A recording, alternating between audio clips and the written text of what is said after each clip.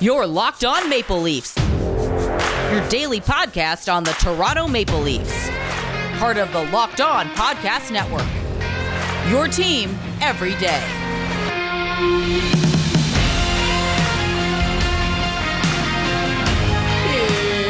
It's game day. Hello and welcome to the Locked On Leafs podcast, your one-stop shop for all things Leafs. I'm your host, Mike DiStefano from TSN 1050 Toronto Radio, also known as Al's brother on TSN's Overdrive. You can hit me up on Twitter at Mickey_Canuck. Follow the show as well at Locked On Leafs. If you like what you hear today, please consider subscribing to the podcast. Leave a rating and review as well. That would be much, much appreciated.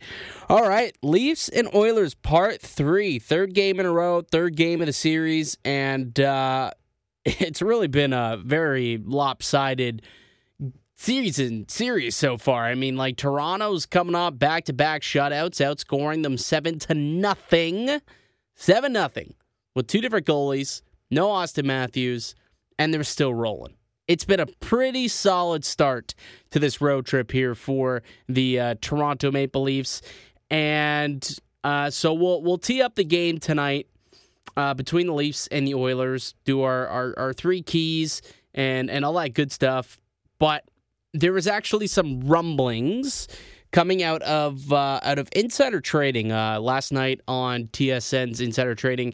Dan Dreger mentioned that there could potentially be some interest by the Maple Leafs in acquiring a middle six forward. Well, management would like to bolster their forward group. And look, if you go back 2 weeks ago, they weren't certain positionally that that's what they would do. But they'd like to give this group a little bit more depth and firepower, particularly in the middle of the lineup, James. So you're talking about a 6, 7, 8 type of forward. There's been some speculation around Mikael Granlund of the Nashville Predators. Could there be a fit moving forward between David Poile and Kyle Dubas? Well, perhaps if the Nashville Predators are willing to retain some salary. Look, Toronto has the prospects, and if necessary, they have the draft picks to make something like that happen. And as long as the Leafs continue to win, then I know Dubas is going to try and bolster the group up front. So Mikael Granlund is the name that was being thrown out there, and he's not picking names out of a hat, let's be honest. There clearly has been discussions with the Nashville Predators when it comes to Mikael Granlund, and he's somebody who kind of checks both of those boxes I was talking about earlier. He's somebody that can play this, down the center of the ice as a third line checking role, or he could play as in a top six or a middle six left wing position. Right, that's kind of exactly what Mikael Granlund is. The problem, again, is going to be the money. Like, this guy's making a shade under $4 million at 3.75. He is a pending UFA, however. But at the same time, what are you going to have to give up to get that? Right? So, clearly, you're either going to have to give up an Alex Kerfoot player just to try and make the salaries work, or they're going to have to retain some money, and you're still going to have to dish out some salary regardless to make it work. But it just won't have to be as big of a player. Maybe instead of giving away a Kerfoot, now you only have to move out Pierre Engvall or something like that. But Mikael Granlund's an interesting player. He's got 9 points so far through 18 games. This is a guy who a couple of years ago in Minnesota really had some great seasons. As early as 2016-17, had 69 points, followed up with a 67-point season the year after that. And then really ever since he got traded to Nashville, it hasn't gone as swimmingly. His first season, he split between those two, still trying to find his footing after the deadline. And then last year, 30 points in 63 games, not too great out of him. But he's got 9 points in 18 games so far this year. He's averaging 19 minutes of ice time per game, which is pretty good. So he's being relied upon as a top six guy over there. And I think that this is a guy who, at times, has been looked at as a really solid two-way player, right? Just take a look right now, actually, in those years that he was 69, 67 point guy, he had some Lady Byng votes. He was an all-star votes that year. He had Selke votes that year. He had Lady Bing votes the following year. So, it seems like he's a well-liked guy, plays a good, strong two-way game. He can play up the middle. He can play on the wing. And he can provide that offensive pop. So he can give you that little extra bit of firepower that maybe they're looking for. I think Mikael Granlund is a great option if he's available. The salary makes it a little tough, obviously.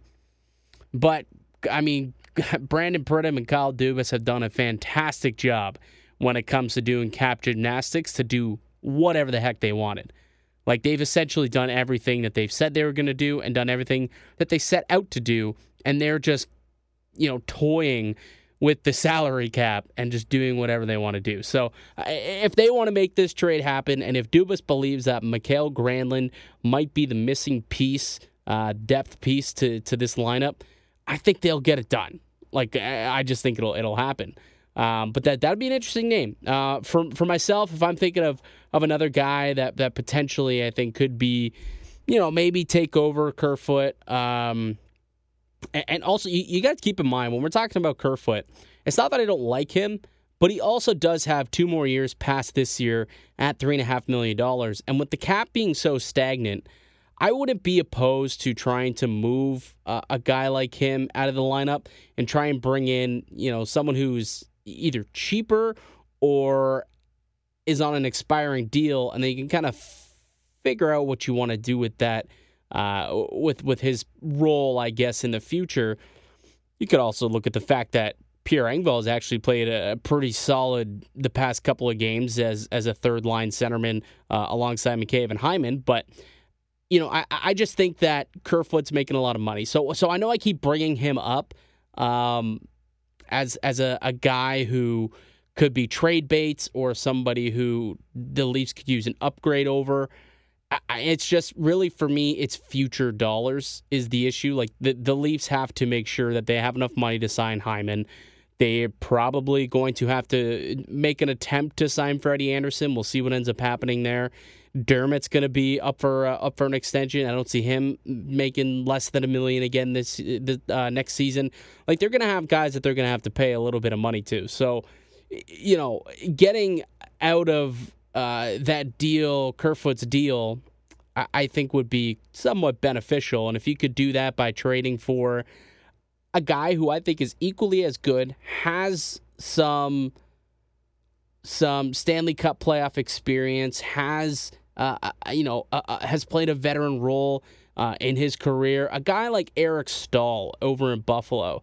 Look, things are really going off the rails over there. I would probably make a bet that Staal will be asking for a trade come the deadline. I doubt he's going to want to try and stick it out with that team. So, a guy like that who's making a little bit less money than Mikael Granlund, but pretty much the same amount of money as Kerfoot, except he's on an expiring deal. And he's someone who comes in, he can still perform at a very high level, I believe so, especially in a third-line checking role. And he's a guy who could play on the power play. He's somebody who, most importantly, has his contract up at the end of the year as well. So, now that we're talking about trade candidates, and we're about a month or so away from the trade deadline, I think Mikael Granlund checks some boxes. I think Eric Staal checks a couple of boxes. Maybe an Erik Haula is someone who also could be on the move. So I believe that there are some options here if the Maple Leafs do want to explore, bolstering this middle six forward position, whether it's as a third line center or a second or third line winger. I think there's a couple of options out there, and to me, Mikael Granlund sounds like that is a target for the Maple Leafs, and I'd be on board. Obviously, it depends what the Leafs are going to give up. Would I give up like a Sandin, Liljegren, or like a top draft pick? Probably not. But I don't know if that's what it would take to get him, right? A guy on an expiring deal, playing for a team that seemingly looks like they're pretty much folding it in for the season, going to look to try and move out guys and pick up some picks or prospects. Perhaps they would be interested in like a Mac Hollowell, who could turn into a decent NHL defenseman, or maybe just a third round pick or with some conditions on it. something like that. I don't think it would be overly expensive to get Mikael Granlund, but certainly I think that the Leafs are targeting him, or else that leak wouldn't have got its way to Darren Dreger if that name hadn't been floated around within Kyle Dubas's within the office of Kyle Dubas. All right, let's take a quick break here, and when I return, let's talk about this Leafs-Oilers game tonight. Before I do, though, let me tell you about one of today's show sponsors, and that's Built Bar. I got to tell you guys about Built Bar. It's the best tasting protein bar ever, and the new and improved Built Bar is even more delicious. They've got 18 amazing flavors and 6 brand new flavors that you want to check out. My favorite, cookies and cream. It is fantastic. But they also got caramel brownie, cherry barcia, carrot cake, apple, almond crisp, and that goes along with the other 12 original flavors. And we already know how much I love myself my peanut butter brownie. The bars are covered in 100% chocolate. They're soft and easy to chew. And best of all, the Built Bar is healthy, folks. Built Bar is great for the health-conscious guy or gal who's looking to lose or maintain weight while indulging in a delicious treat. Bars are low-calorie, low-sugar, high-protein, high-fiber, great for the keto diet. Let me tell you a little bit about the peanut butter bar. It's got 19 grams of protein, just 180 calories, just 5 grams of sugar, and only 5 grams of net carbs. I'm telling you, these bars are healthy, they're delicious, they're amazing. You just need to go to BuiltBar.com, use the promo code LOCKEDON20, and receive 20% off your first order. That's LOCKEDON20 at BuiltBar.com. All right, welcome back to the Locked On Leafs podcast, one-stop shop for all things Leafs. I'm Mike DiStefano, the host of this program, and just a reminder to download this program and subscribe so that you can get podcasts directly to your phone each and every day. Yes, that's right. I give you podcasts, and I give you your Leaf fix each and every day. Make sure that you're downloading this podcast. So the Leafs and Oilers, part 3 tonight. First 2 games have definitely gone Toronto's way. We had a 4-0 win on Saturday. Jack Campbell making his return to the pipes, unfortunately, did re-aggravate an injury. So then we had to turn back to Michael Hutchinson last night, a couple nights ago. And Hutchie boy, Michael Hutchinson, coming through for the Maple Leafs as they defeat the Oilers, blanked the Oilers 3-0. And now we head into this third game with the Leafs with a 2-0 series lead, I guess, if we want to call this a 3-game series. And they could be getting some reinforcements back. Matthews was back at practice today, so I think that he is likely to play. He was skating on line with Thornton and Marner. They didn't exactly say, yep, this guy's going to be playing for sure. Post-practice, he spoke and said, well, we're going to see how I'm feeling tomorrow. If I'm feeling good and the wrist is feeling a lot better, then yeah, I'll get out there and give it a go. So it seems like he's pretty close. If he doesn't play tomorrow, probably will play. I think they got a back-to-back on Thursday, the following night. So maybe they save him for that back-to-back game. But regardless, Matthews really close to coming back. Anderson is also going to be a game-time decision, but maybe you give him another night off. Like, Hutchinson might get another start here, right? Campbell's injury, he's not going to be ready tomorrow, so it's going to be either Hutch or Anderson. And if Anderson still is not 100%, still not completely ready to go, I think Hutchinson has earned another start. We're not starving to get Anderson back. This isn't like last year where things just went off the rails whenever they didn't have their number one in net. They're winning games this season with backup goalies. I think they're 6-1 with backups this season. Michael Hutchinson, 3-1 with like a .949 save percentage. Just got a shutout against these very Oilers just the other day. So I think rolling him back out might not be the worst thing in the world for Toronto. He's playing with extreme confidence right now. He's on a high. And most importantly, just get Anderson the rest he needs and make sure that he's 100% for the long stretch here, right? Anderson, he tends to get overworked and he tends to get tired. And when that happens late in the season, his play falls off drastically. We don't want that to happen this season because I think the Leafs can make a massive run. So if they can keep him as fresh as possible and give him as many nights off as possible from here until the playoffs, I think that'd be beneficial.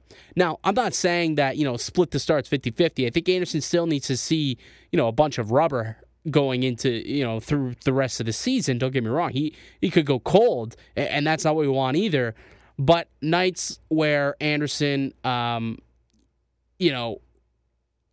it's going into a back-to-back, maybe give him one extra day, and then give the start to him in Vancouver, perhaps. So we'll see what ends up happening. The lineups haven't come out quite yet as of the time of recording this, but Hutchinson, I think, might end up with another start here tonight. Another thing, the Oilers seemingly tossing the lines in a blender at practice yesterday just goes to show how much Toronto has really just toyed with them and how badly they've neutralized this team and rendered their offense ineffective over the past couple of games, that the Oilers and Dave Tippett are really just trying to reinvent this offense. They're trying to put together some new things. Maybe we'll see Draisaitl and McDavid get put on a line together tomorrow night or tonight. And if that's the case, that's gonna be interesting. Because when those two are on a line together on the power play, they are nearly unbeatable. And you just take a look at kind of how poorly Draisaitl's last couple games have been. I mean, you can technically say well, McDavid's played well. He's had his chances, but Draisaitl's been rather inexistent. For Draisaitl, he doesn't look like a superstar. He hasn't the last couple of games, at least. And I think that when you get shut out in back-to-back games, all you want to do if you're the other team is make sure that you score. And the best way for that team to score would be to put Draisaitl and McDavid back on a line together for extended time. And by that, I mean at 5-on-5. Even strength, let them start the game. Hopefully, Toronto can be okay with that. They can kind of be up to the task of shutting that down.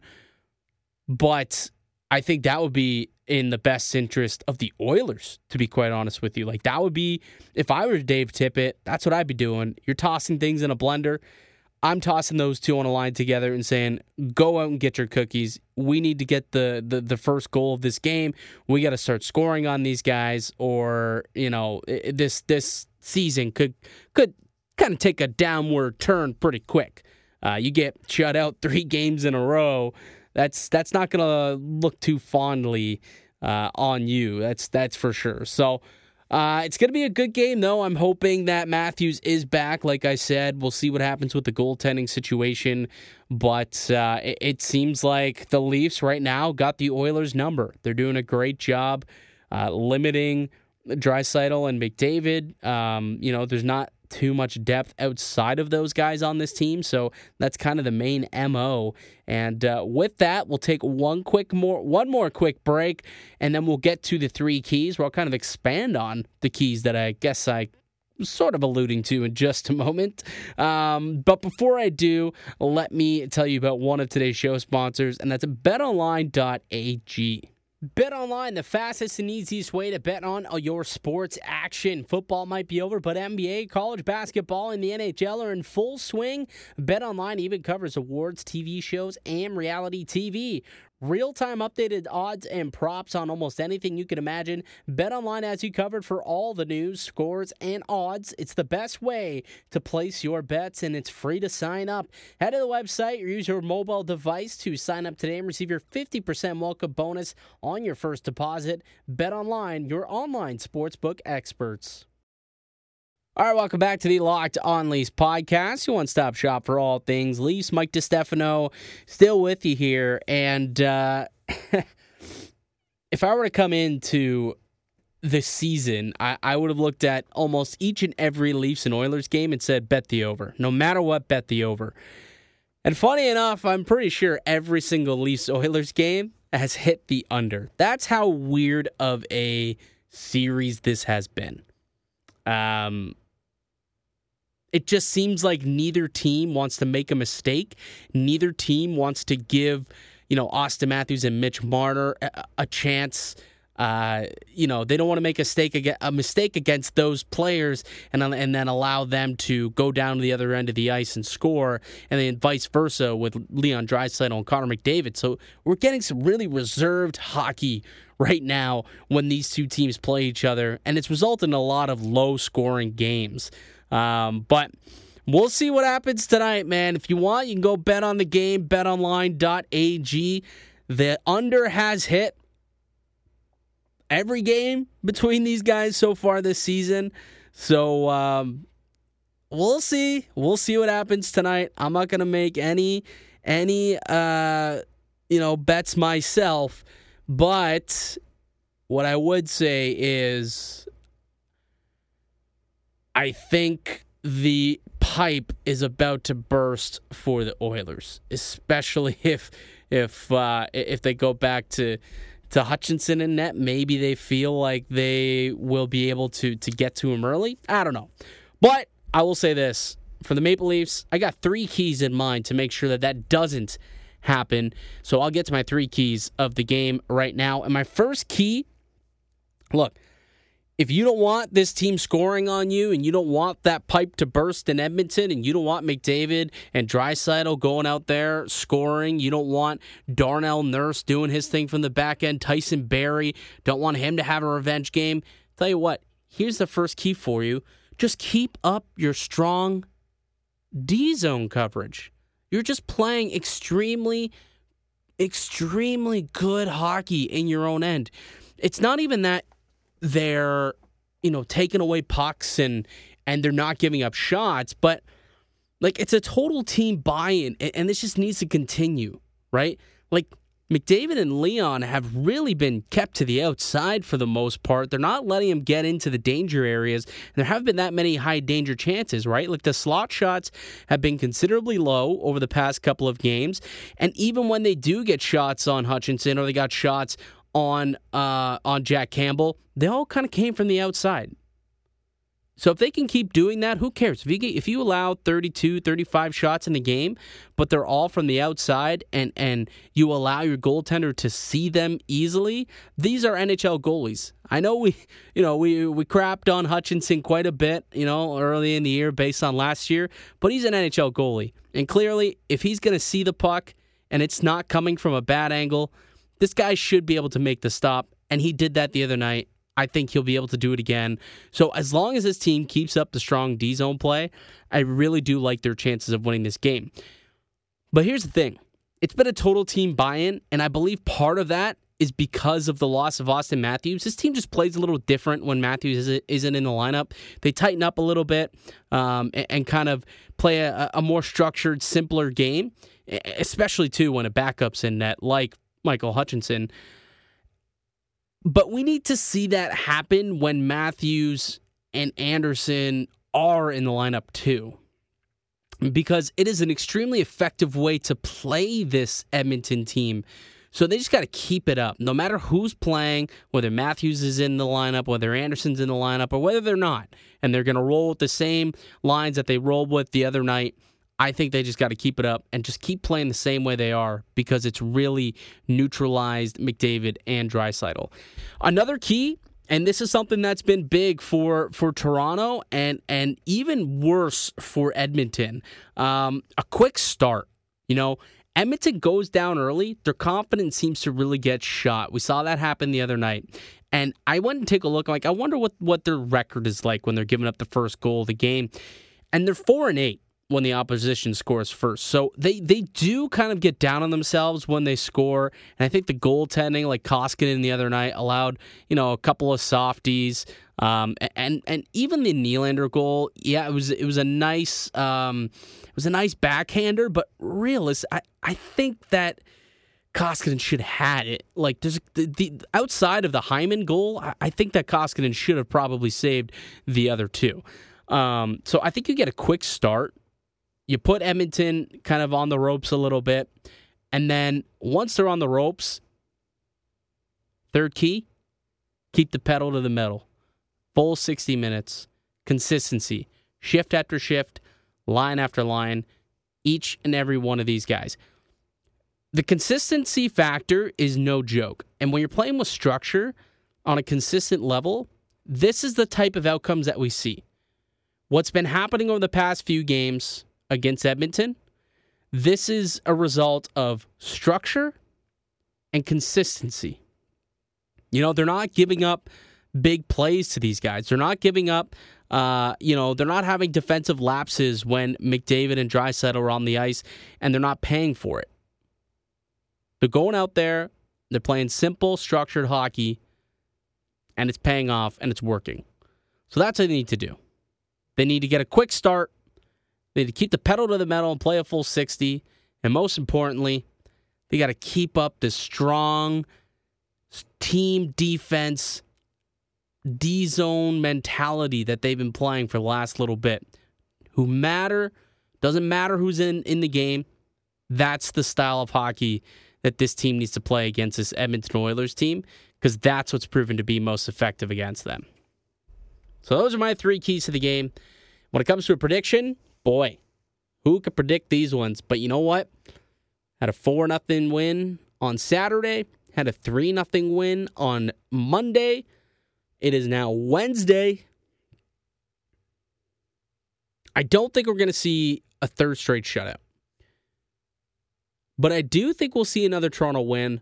And I'm going to say 4-2. And if it's 4-2, I think that's a push.